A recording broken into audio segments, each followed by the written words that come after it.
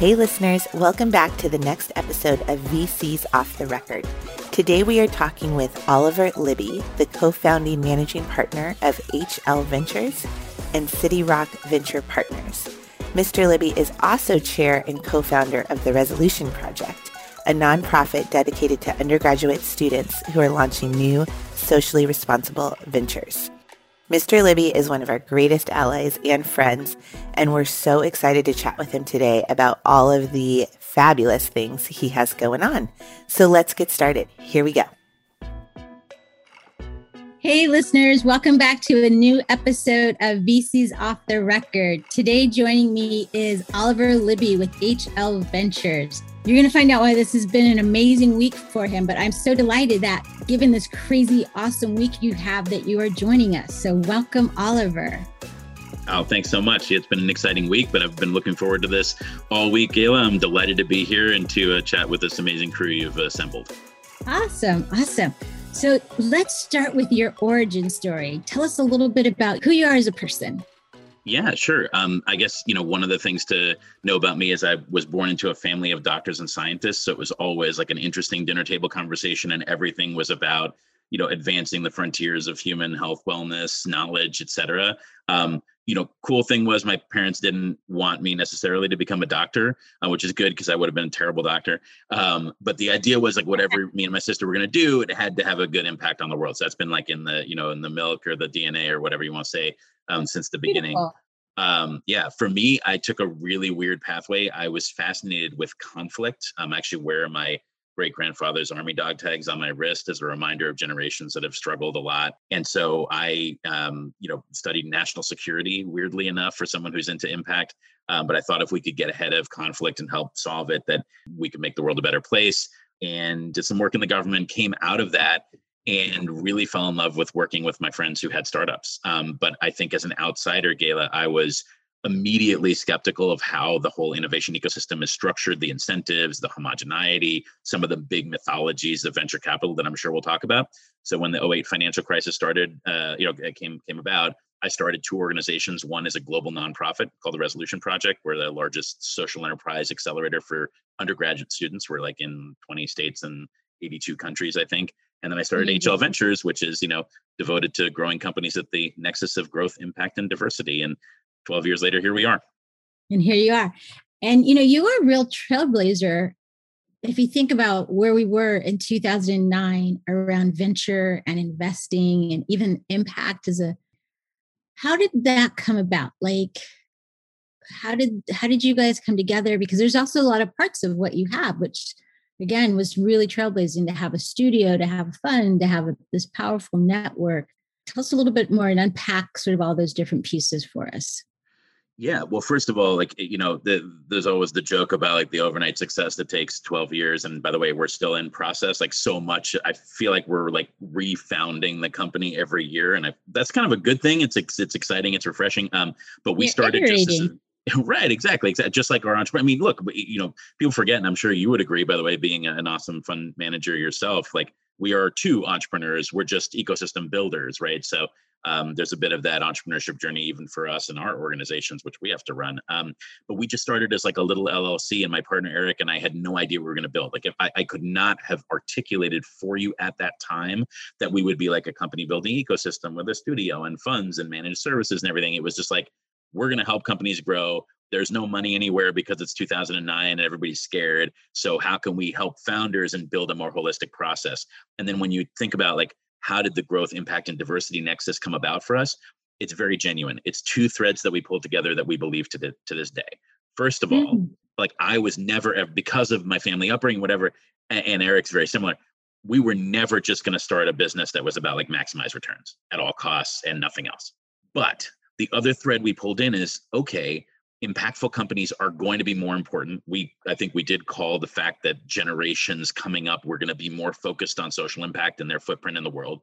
And if you look at how woefully bad the funding was for women and minorities, it had to be an investment opportunity, right? So not only morally right, and we can just park it there, but it's also an investment thesis. And that's played out for us over 12 years. We really believe that the extraordinary entrepreneurs that we have the privilege of supporting and working with and investing in were chronically underfunded, and that was a market mismatch. So that's how it all came about. That's beautiful.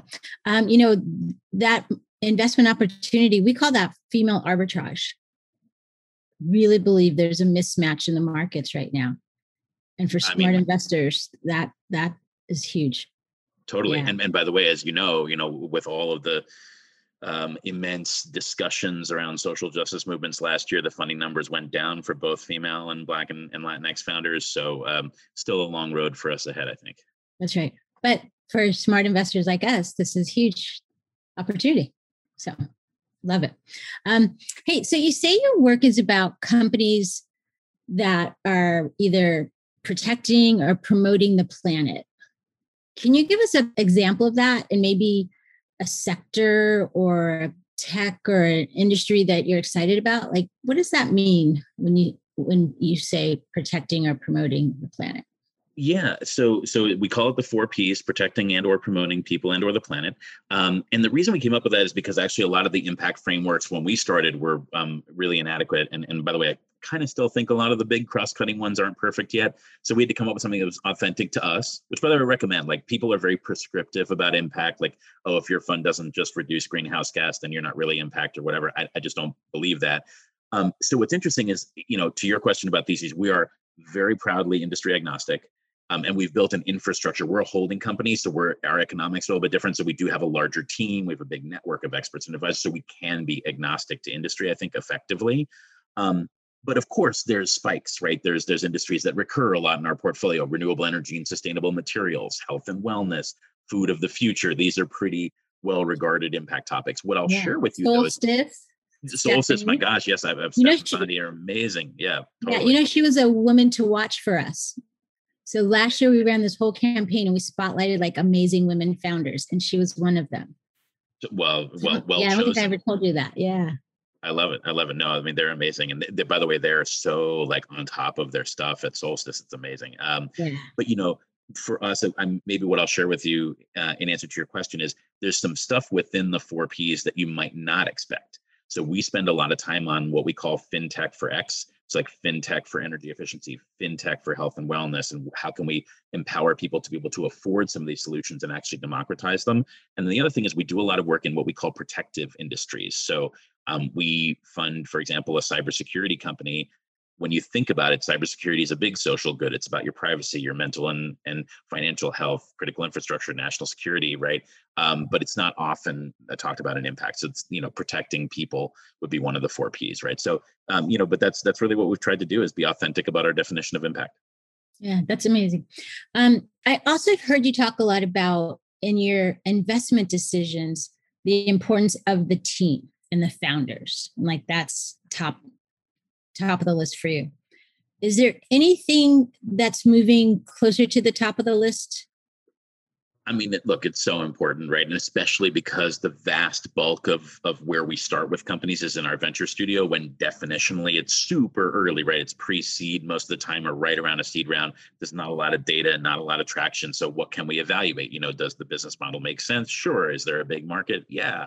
What is the impact thesis? Yes, of course. But fundamentally, you have to believe in the person. And we're going to see something like 1,000 to 2,000 companies this year and pick maybe 5 to work with. So it's a sharp, it's a sharp cut. But we do look for something a little bit different than just like the random it factor. So we do look for diversity and inclusion in teams, and for diverse founding teams, really important to us. Vast majority of our founders are underrepresented founders. We look for something we call resource magnetism, which is, the shorthand for that is charisma with results. As there's like a whole mythology around like the it factor and an entrepreneur who commands the room and all that. To me, that's not enough. And entrepreneurs command rooms in different ways, sometimes quietly, but are they magnetic? Have they coalesced around them a team that believes in them, or at least some early adopters of their technology, or something that suggests that there's something about this person or group of people that is magnetic, that is going to just attract resources and people? And that's something we try a lot to ascertain. And then, Gayla, the last thing that's unique, well, not unique, but very unusual to us, is we think a lot about our relevance to that person. Can we, with our resources and networks, help them? Because our mantra is daily active engagement with every portfolio company. Because of our structure, we can do that. So it's not just who are they, it's who are they and who are we in context. Yeah, I love that. We use we've been embracing builder capitalism, and we talk about how we're builder capitalists in a venture capital body. But I think in many ways that's what you guys are without using that language. That is what you're doing, right? Like you are helping them build to success, right? So I feel very kindred soul with you in that way. Absolutely. Look, I think so much. I talk a lot about the mythologies in venture capital, and so many of them, from pattern recognition to the power law, I don't think are actually true, or at least healthy and good. But to your point about building to an outcome, like we always tell entrepreneurs, like, what are you trying to build? And by the way, for us, like not every company in the portfolio needs to be a unicorn. I'm not going to complain if one of our companies turns into one. Don't get me wrong, but Champagne I'm not trying to. Right, but what I'm trying to say is, like, why is it that as an industry, this venture capital world has accepted the massive failure rate that we've just decided is like part of entrepreneurship? And how is that relevant? By the way, we think a lot about this. Like, if you step away from an innovation center that's a wealthy city with top universities and lots of angel capital, if you're a Black founder in Alpharetta, Georgia, and you blow up your first company, you're not just going to like fail forward into your next thing and raise your next round and be cool. Like, that's it, right? Maybe. And how can you go back to the Rotary Club, the church, and your family and say, I blew up, $800,000 of seed investing, but like I have another idea. That's not real. So, what? Listen, that is what I wake up to and fall asleep with each night, right? Is thinking about that, right? Exactly. And so what is the story that they're trying to build, and how can we resource that for success and make money, right? I mean, again, it's venture capital, but how can we be authentic to what the entrepreneur is trying to build and not try and bend that towards one narrative? Yeah, that's exactly right. That is how investing and building together should happen. One or two more questions about startups for our audience, because many of the people that listen are founders and are startups. And you see them all the time. And so I'm curious, what's a mistake that startups make when raising capital? There's obviously a lot, but just pick one thing they do and they shouldn't do, or you wish they wouldn't do, or So and you can just flip it the other way. What's something that they do great? No. I think it's a great question, and I think for me, as I think about the moment that we're in right now, the hyper liquidity, SPAC-a-palooza, like tons of up rounds and things going on. Maybe the thing I would actually say is, and this is a very tough piece of advice to give to a founder, is like, be a little careful. Think about structure and about what the round you're going to raise means that you have to do in the next round and the next round after that. So if you're being offered a crazy amount of money at an insane valuation, take the win, personally about that, feel good about that, and then do the math and figure out if that means that your next round has to be insane and whether you think your numbers will sustain that. Because if not, what's going to happen is the common stock is going to get destroyed, and you're going to end up owning a very tiny piece of your really successful company, potentially, if you get it done, or you'll take a down round or whatever. So again, it's about like, keep your wits about you when you're fundraising, and don't just take the biggest check at the highest valuation. Celebrate those moments when people believe in you at that level, but do the math. Okay, you're so in my head, or my like home office here is booby trapped, because we literally were having that conversation with a founder last week, and it was this high price 4x, and should they go for it? And it's like, maybe this isn't the time.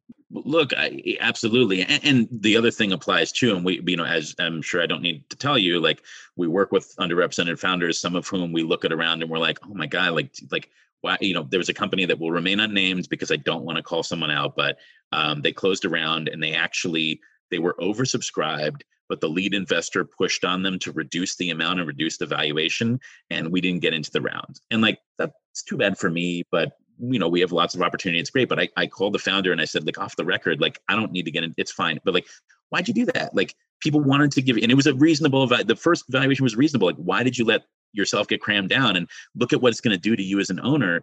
And that person has had struggles raising money and just said, look, the lead investor believes in me. I'm going to do what they tell me to do. And so I think, it's about like, every round has a Goldilocks structure and a Goldilocks valuation. You got to find like, what is that thing? It's not too hot, not too cold, right? Yeah, that's exactly right. Yeah, I love that we're having these conversations. Last question around the startups themselves.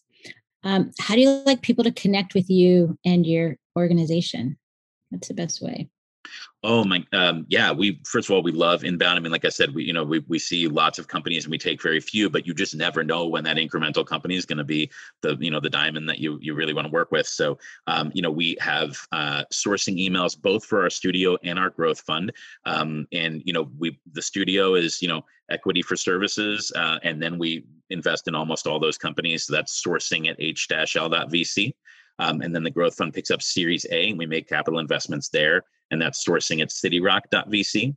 But all that can be found on our website. It's one website for the whole ecosystem. It's h-l.vc. We have submission forms. We have all the information. We have like a super long FAQ, and we welcome meeting people. And by the way, even if we don't move forward, we really try and give feedback in an authentic way to everybody. We know a lot of the founders who reach out to us are from underrepresented communities that oftentimes just get a no, and that's it. So we are there also to try and pave the way as best we can for everybody who we talk to. So we're, would love to hear from folks who want to reach out to us. That's wonderful. And you guys have a really impressive website. So for anyone listening who wants to understand how to engage with Oliver and Eric and HL Ventures and HL Studio, and you guys have done just a really good job of being transparent about what you do, who you do it with, why you do it, and how to get involved. I just want you to know that. It's pretty impressive. Thank you. The team who was working on that, and Galina, my VP of platform, who poured her soul into that website over the last year.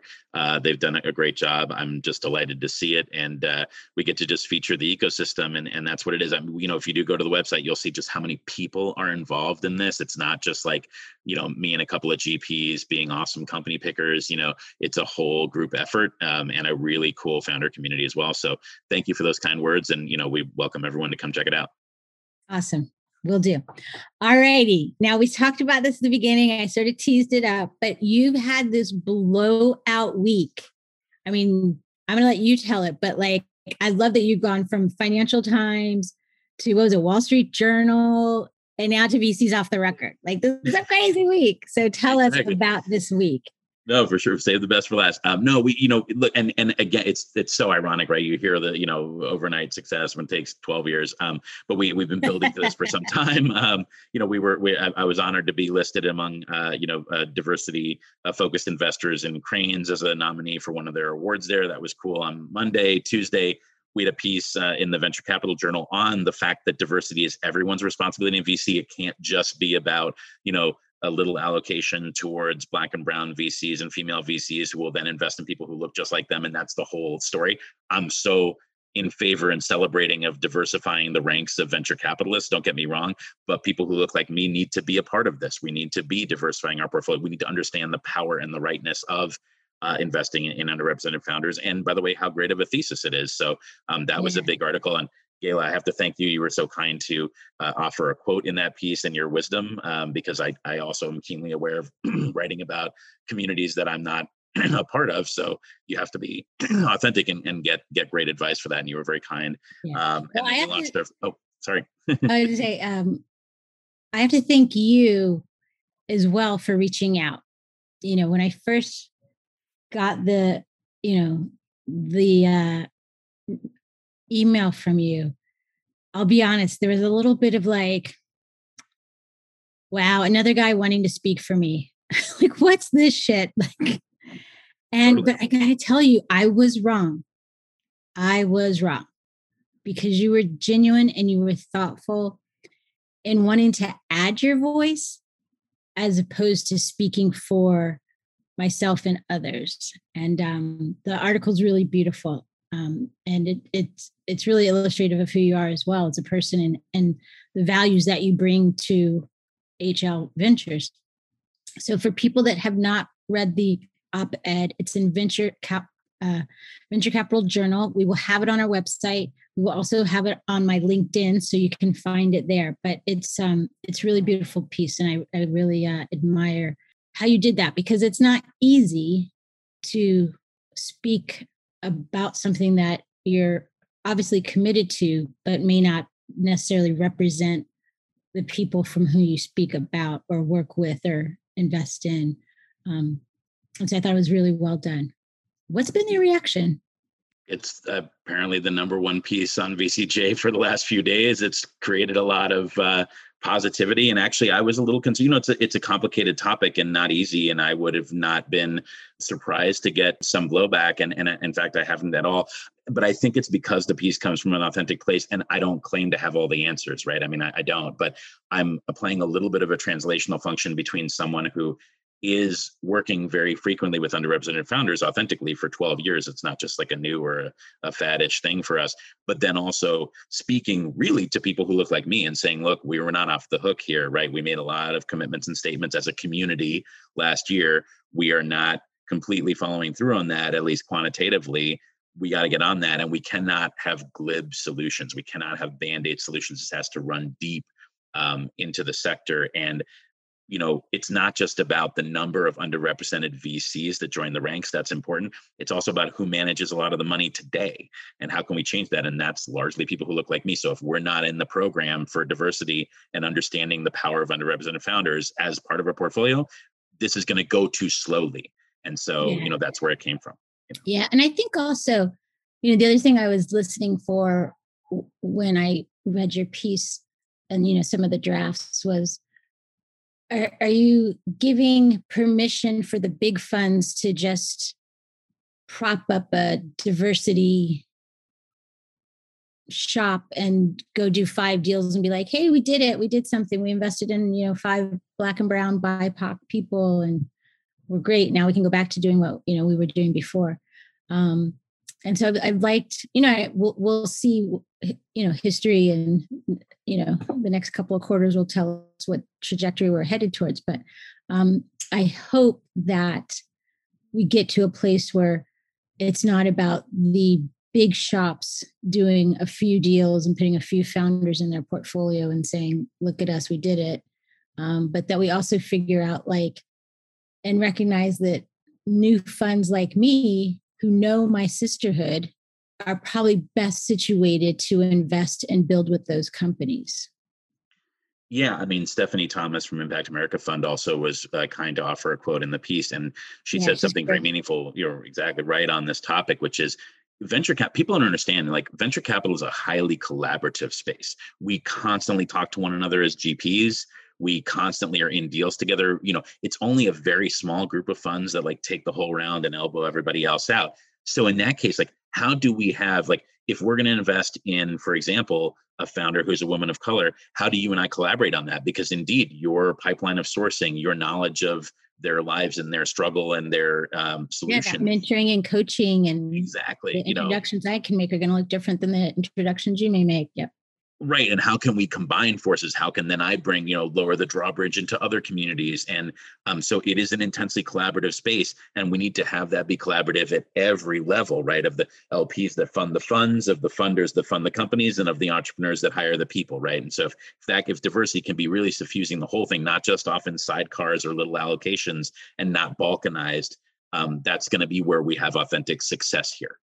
Yeah. And a really representative, because by the way, the innovation economy is one of America's most powerful assets, right? And if we are not exercising every muscle we have to have an innovation economy that is representative and solves problems for everybody, then we're just not going to be maximizing what innovation means for America. And ultimately, it is one of the superpowers here. So let's do it right. That's right. And, and in some ways, if you think about it, venture is probably the least innovative space out there in terms of the construct of venture funds, right? But yet we're saying we want to invest in innovation, right? But then when we step back and we look at the construct of the actual funds and how they work together, it's pretty much been the same as when it started in Silicon Valley a few decades. And I mean, I wasn't there obviously 50 years ago when it started, but I'm pretty darn sure that what happened is some people made some money from the early startups, and then they called their wealth managers and they said, what's the structure for asset management? And those folks said, well, private equity charges 2% and 20% carry. You should probably do that. And the venture capital business model now wags the entrepreneurship dog. And then you layer on all the mythologies, pattern recognition, unicorns, power law, fail forward and fail fast. All that stuff is very narrow, right? And there have been some remarkable successes, but what I'm saying is it's not maximizing the full potential of the whole body of energy that we have for innovation in this country. That's right. I even think about, and I haven't activated it yet, but there's also something I talked about in a recent article, is for bigger funds to think how they can work with us. And it's different than just co-invest, right? Like, can they view us as the feeders that they need, right? Like, we can de-risk what then comes into their portfolio, right? We can invest early, we can build with them. I can do a warm handoff in 2 years. Like, that's really how they can get involved. And so we're those, dollars in the same way that they think about their early capital commitments. Like, they could be making those into funds like ours, and we can be managing that on their behalf before they come in for those Series A and Bs and things like that. But we just have, as a sector, we haven't really gotten innovative like that. At some point, well, that's right. Yeah. And look, I mean, sourcing pipelines are critical, and you can't breathe them into existence in a few months, right? We got a few calls from other GPs who are aware of our long-term commitments. And they said, well, how do I see more deal flow that looks diverse? And it was like, well, do you know Morehouse and Spellman? Like, do you know what those institutions are? If you don't, you should learn, right? Have you met, the folks at Camelback and at Seneca? Do you know Walkstars? Do you know Harlem VC? Do you know, Backstage? Like, have you talked to people? Are you connected? Because you could start there. I mean, we have on our website, that very work is we list all new funds by other people of color. Now, someone might say that's crazy. They're trying to raise capital, you're raising capital, so you're competing for capital.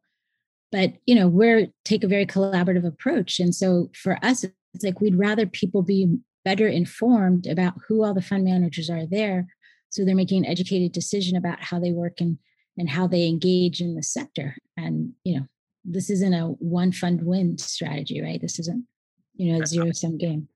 Totally. Gayla, I think, when I think of you, right, I don't think just of like the fund manager of Walkstars. I think it's, you're an ecosystem creator, right? And you are lifting up an entire new approach. And ultimately that wins. It may not like maximize your AUM for fund one, maybe, or maybe not, I don't know. But what it means is over time, you're convening an entire approach and an entire group of people. And I think that's incredibly powerful. So I noticed that about your site, and I love that about your site. Awesome. All right. So I interrupted you, but it was a good interruption, I think. But I interrupted you on this amazing week. Yeah, well, so then so speaking of we launched our fund, City Rock Venture Partners, which is our Series A and Series B fund. So it's part of our Swiss Army knife for company building at HL Ventures. So that was on Wednesday, and we were blessed to be able to be in like the small mention in the Wall Street Journal and some longer pieces. We actually had a Financial Times piece today that talked really about what this fund means for our thesis at growth, impact, and diversity. And then love it. Right. Sandwiched in between that, one of our companies, Sealed, had an awesome Series B, a female founder in the energy and fintech space yesterday. So, a lot has been coming together this week, and we expect even more to happen. But what's always the case is, is what underlies all those pieces is months and years of work. I just want to pause for a minute and just congratulate you on all of this, because I know this is not an overnight thing. Now, people may be hearing it today, but you have been building and building to this, and it's just really beautiful to see it come together. Thank you. How does it feel? How do you feel? I love this because what it's doing is drawing attention to our team and to our founders, and it is sometimes. Let me put it this way. We've talked a lot to founders, and one of the prevailing feelings of being a founder is loneliness. And sometimes the loneliness isn't just like, it isn't like actually like I don't, see my friends, although COVID, whatever, but it means more like I've been staking out a stance on a series of principles, and people have been just waiting to see if I was right or not, and if we were right as a team. And now that it is starting to come together, and there's still a long road to go, right? Venture capital plays out over years, if not decades. But now that it's really starting to show that we're seeing those growing companies, we're seeing the, adding funds and other assets, that it's a little less lonely. But also the other thing I said earlier in our chat is, it also feels like every year is a new founding of our firm. We're adding people, we're adding appendages to our company building ecosystem. And so it feels new and fresh all the time. And so moments like this are celebration, but they're also a clarion call for more hard work. Yeah. I love that you talked about the loneliness, but yeah, the loneliness and having to work from a space of knowing that you're doing what's right, but not getting the external signals sometimes to let you know that, right? Because you just have to keep going till something sticks or it works. And I think the other thing I'd add is what people may not always appreciate is all the 101 micro little decisions that we have to make each day as entrepreneurs. And, like it's I'm just laughing because I have this conversation with my wife a lot. My wife, by the way, is a venture professional as well. She runs MasterCard StartPath's entire global sourcing system. She's a total rock star. When we post on LinkedIn, talking about MasterCard, and then I called this earlier today. That's so funny. Well, she loves you, by the way. She knows all about your work. But it's we joke around a little bit, and she'll be like, "What do you want for dinner?" And I'm like, "I don't know. I don't really care." And she'll be like, "Well, but where should we order from, or what should we make, or whatever?" And I'm like, "No, really. Like, I've made a lot of decisions today. Like, please, like, can we not? Can you just tell me what we're gonna have?" But so I think you're absolutely right, and it gets you to the point at the end of the day when you're like, "Wow, like I have made a lot of calls today," and I would just like to not make a decision for a little bit now. And that is why we have the Bravo channel for Brain Candy TV. Absolutely. Star Wars is my poison, sadly, or amusingly. But yeah. I love it. Well, listen, this is a great segue into our pop culture route. Yes. So you said Star Wars. We got a couple more sort of pop culture questions for you, and we'll end with this. All right, let's do it. Okay. Barack or Michelle? Barack. Okay. Books or podcasts? Podcast. Like this one, of course. Okay. Beyonce or J-Lo? Beyonce. Puzzles or board games? Board games. Okay, music. You got a couple choices. Classical, jazz, country, hip hop, or R&B. Hip hop, and possibly because I'm a kind of under the radar. Although my team won't think it's under the radar, but I'm an under the radar beatboxer, and I write freestyles from time to time. So it's gonna be like Dougie Fresh or Rozelle or one of the original great beatboxers. The funny thing is that Resolution Project, we have these wonderful big events and stuff, and we've had some amazing performers All for One, Estelle, Wyclef Jean, and usually what happens is someone in the audience says Oliver needs to get up there, and so I get up there, and there's always a moment where Wyclef is looking at me and he's like, "That guy's gonna beatbox." And then I do, and you can look at Wyclef's social media feed. There's a moment where he's just like, "What?" And then you crush it like you do. Oh, all right, last one. Favorite sport? Tennis. I play tennis. Frankly, I'm like the kind of person who doesn't love to go to the gym. You need to drag me to the gym, but I'll play tennis for 4 hours and not notice that I love tennis. I love that. I played tennis years ago in middle school. I was on the team, and my friend's dad would pick us up in this little Jaguar sports car. And we just would laugh because we're like, where are we supposed to put the tennis rackets? There's no place for us two girls to sit and our rackets. This is such a midlife crisis car that your dad's coming to pick us up in. It was crazy. That's my memory. Just got the tennis rackets up as you're driving along. Exactly. Does anybody want to match? Exactly. Yeah. Well, Oliver, thank you so much for spending time with us. So many good nuggets of knowledge here. I can't wait for you to get to meet some of the people in our ecosystem. We're going to make sure that they come and check you guys out because you are doing amazing stuff. And I'm so glad you're part of our Walkstar family. Well, thank you so much for having me, Gayla. This is awesome. And we have a lot to do together to keep, bringing the world, into the vision that we both have. So thanks for everything you're doing, and really appreciate everyone who's tuned in here. Awesome. Thank you. Hey, listeners, thank you for joining us for another episode of VC's Off the Record. Wow, what an amazing person, an amazing human being, an amazing conversation that we just had with Oliver Libby.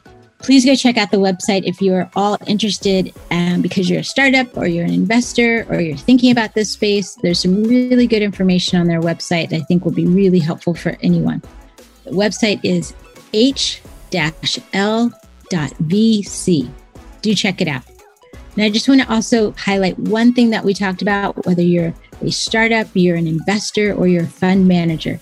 And that is, don't think about your capital raising as an event, but rather a continuum. And I love how Oliver talked about keeping your wits about you, celebrate the wins, but always be doing the math for your next round. And last but not least, do go check out the article, share it with your friends.